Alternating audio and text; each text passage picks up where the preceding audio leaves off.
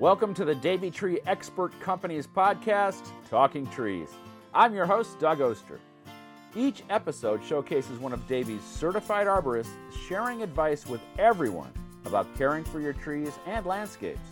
We'll talk about everything from introduced pests, seasonal tree care, deer damage, how to make your trees thrive, and much, much more. Tune in every Thursday to learn more, because here at the Talking Trees podcast, we know trees are the answer.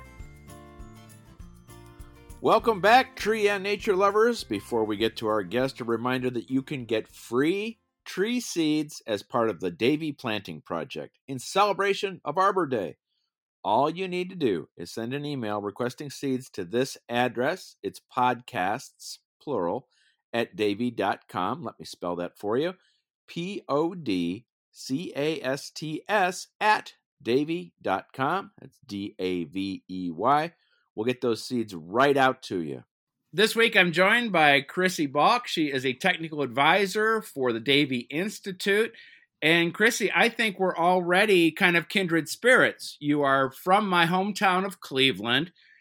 You love plants like I do. And we were supposed to do this podcast yesterday, but you had to take the dog to the vet. And I was worried all day long. I was checking my text, hoping everything was okay. And everything was all right.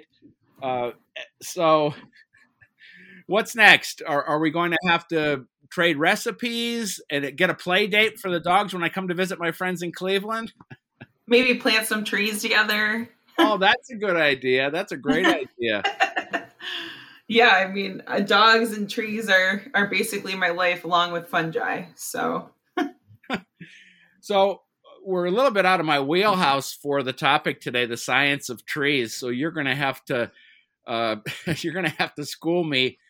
Let's start off with photosynthesis. Now, I'm going back to sixth grade, trying to, fill out all those little things on a leaf to say what's what. I bet when you were doing that in school, you got everything right. I did always love science. There was always math and science for me. Don't ask me how to spell a word, though. But in general, photosynthesis is pretty easy. Basically, the plant just needs the chlorophyll, which is what takes in the light energy. And then it also needs CO2 and then water. And it takes those things and then converts it into food for the plant, which is basically carbohydrates. And also releases that oxygen that we benefit from every day, right? That we breathe and helps us to basically live. So that's photosynthesis in a nutshell. Well, sure, we know, one of the great benefits of trees is creating that oxygen that we breathe. Let's talk a couple other scientific facts about trees. How about using trees for stormwater problems? Is that something that's happening? So, yeah, trees are great for stormwater runoff. They uptake a lot of that excess water, and they also kind of create a barrier for that water so it moves more slowly through the soil. Therefore, you're not overwhelming, the storm systems and potentially causing flooding and stuff. So they really help in that sense. Trees are also great to help prevent erosion because of their roots. They kind of hold the soil together. So that's another, big benefit in terms of things that we can use them for in the environment besides, their beauty and their oxygen source. I could go on all day about the benefits of trees, though. Keep going, then. I want to hear all the benefits of trees. They also clean the air, right? So they can take out CO2. Obviously, like I said before, they use CO2 to create photosynthesis. So they take CO2 out of our air, which we know there's way too much of that, and that causes a lot of issues in terms of, climate change and stuff like that. So it actually takes that out and other pollutants out of the air. So they just have so many different benefits like that. Basically, if there's a problem in nature, trees can solve it. At least I think so.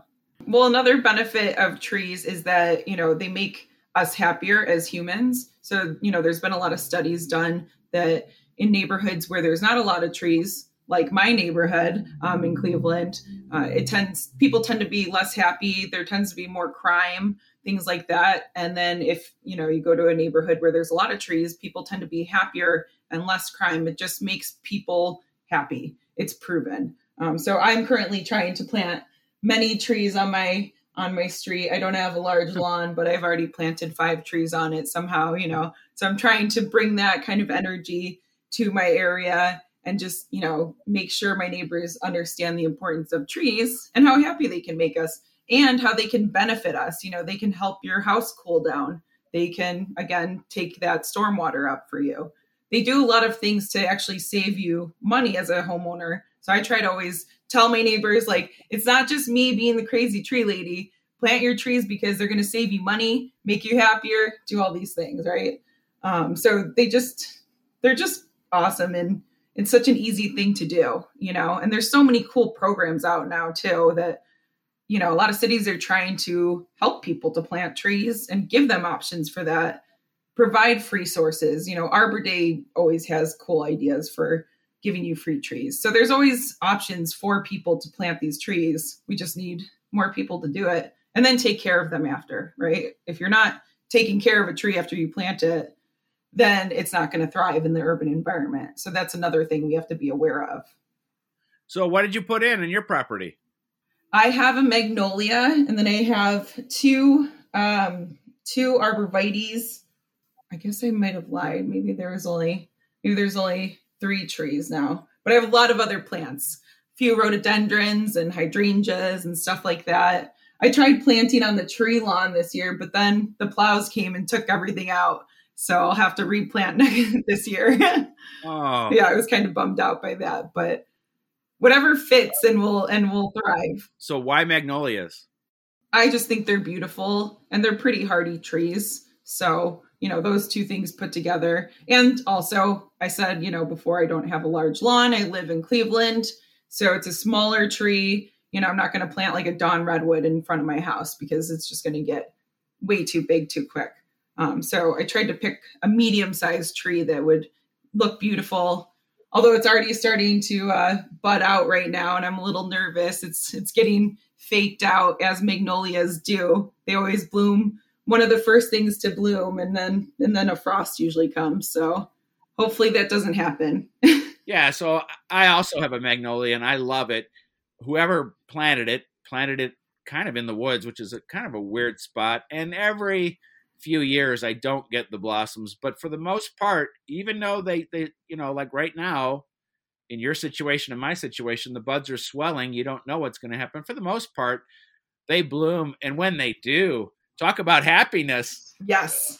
When those flowers are out, boy, you can't help but smile, right? Yeah. And I mean, that's a main reason I planted it. Because of that, it's just, they're beautiful and they're plentiful. So, and their canopies are just really large and pronounced. I just think they have really pretty canopies, which my street needs. There's, as I said, there's not a lot of trees and I'm trying. And so I wanted something that stood out and, kind of made the neighbors jealous in a way that makes them want to plant trees. So I'm on the mend. So, tell me a little bit about your path to the job that you do and your love of trees and obviously a love of science. Yeah. So I grew up in Buffalo, New York, and every weekend my parents would take us on a hike or something like that. I grew up going to the Adirondacks as our family vacation every year. So I grew up in nature, really. So that started it for me. But then I went to college at St. Lawrence, which is upstate New York, near the Adirondacks. And there I found, classes that I could take that were ethnobotany and botany and mycology. So it kind of brought all things plant pathology together for me, and made me realize, I love all these things. I love fungi. I love trees. I love plants. And so after that, I went to Alaska on an internship and collected native plant seeds for a while. It was awesome. Loved that. Decided I really want to work with trees and fungi. So I, did some research, found plant pathology, and then I got my master's at Ohio State for that. And here I am. Then I came to Davie with all of that. So I've had a pretty, I like to call it fate, basically. Every time something's happened in my life, it seems just pretty natural. And I guess that, it's kind of funny. It's been a natural thing for me, nature and trees. But yeah, that was kind of my track. And it's definitely a little weirder than I made it seem. There's, some bumps in the road, of course, but yeah, this is where I was supposed to end up, working with trees, teaching people about it, getting them excited about them, getting them excited about fungi, because that's how I got into it, excited people talking about it. And it makes people want to learn and makes them want to plant trees and do all these things. And we need them, they're the fate of our future. So yeah, that was my path. So Buffalo, Cleveland, Alaska, I'm seeing a pattern here. I like cold weather. Cold. I do not like the heat. That is for sure. I want to talk about fungi. Tell me a little bit about how fungi works with your working with trees. Yeah. So we deal with fungi all the time in the world of arboriculture. And most people think all mushrooms and fungi are bad, and there's so many good ones. And there's even ones that actually form a symbiotic relationship with plants called mycorrhizae fungi. And they form basically new roots with the trees, and the fungi help the trees to uptake nutrients and whatnot. And then in return, the fungi take nutrients from the tree so that they can survive and thrive, because they can't make their own food like plants can. So they form this symbiotic relationship, and they can be really beneficial for each other. So that's one way fungi are great. Another way is, they decay all, the excess matter. And if we didn't have decay fungi, then we'd have just piles of debris in the forest, right? We need that there to uptake that and degrade it. And I know that another one of your expertise with plant pathology are diseases. Mm-hmm. That can be a sad thing for a homeowner, but it can also be a relief. And so let's talk about one where, and I hear about it all the time, is maple leaves with a black spot on there. It looks really scary, but what is it? Oh, yes, I know exactly what you're talking about without seeing it. That's a tar spot on maple, and in general, it is harmless. It's not something that we even recommend you spray for, but it is just a fungus that causes those leaf spots. They're very dark. They do look scary, but they're not actually doing any harm to the plant. The only thing they're really doing is covering up some spaces on those leaves so that the leaf can't produce, more energy from that. It's covering up that spot to not allow photosynthesis, basically.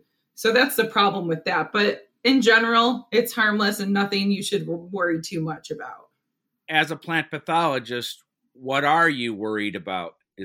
Are there things that you're looking at now that are expanding and that you are concerned about? Or there are too many things to even talk about that you're concerned about?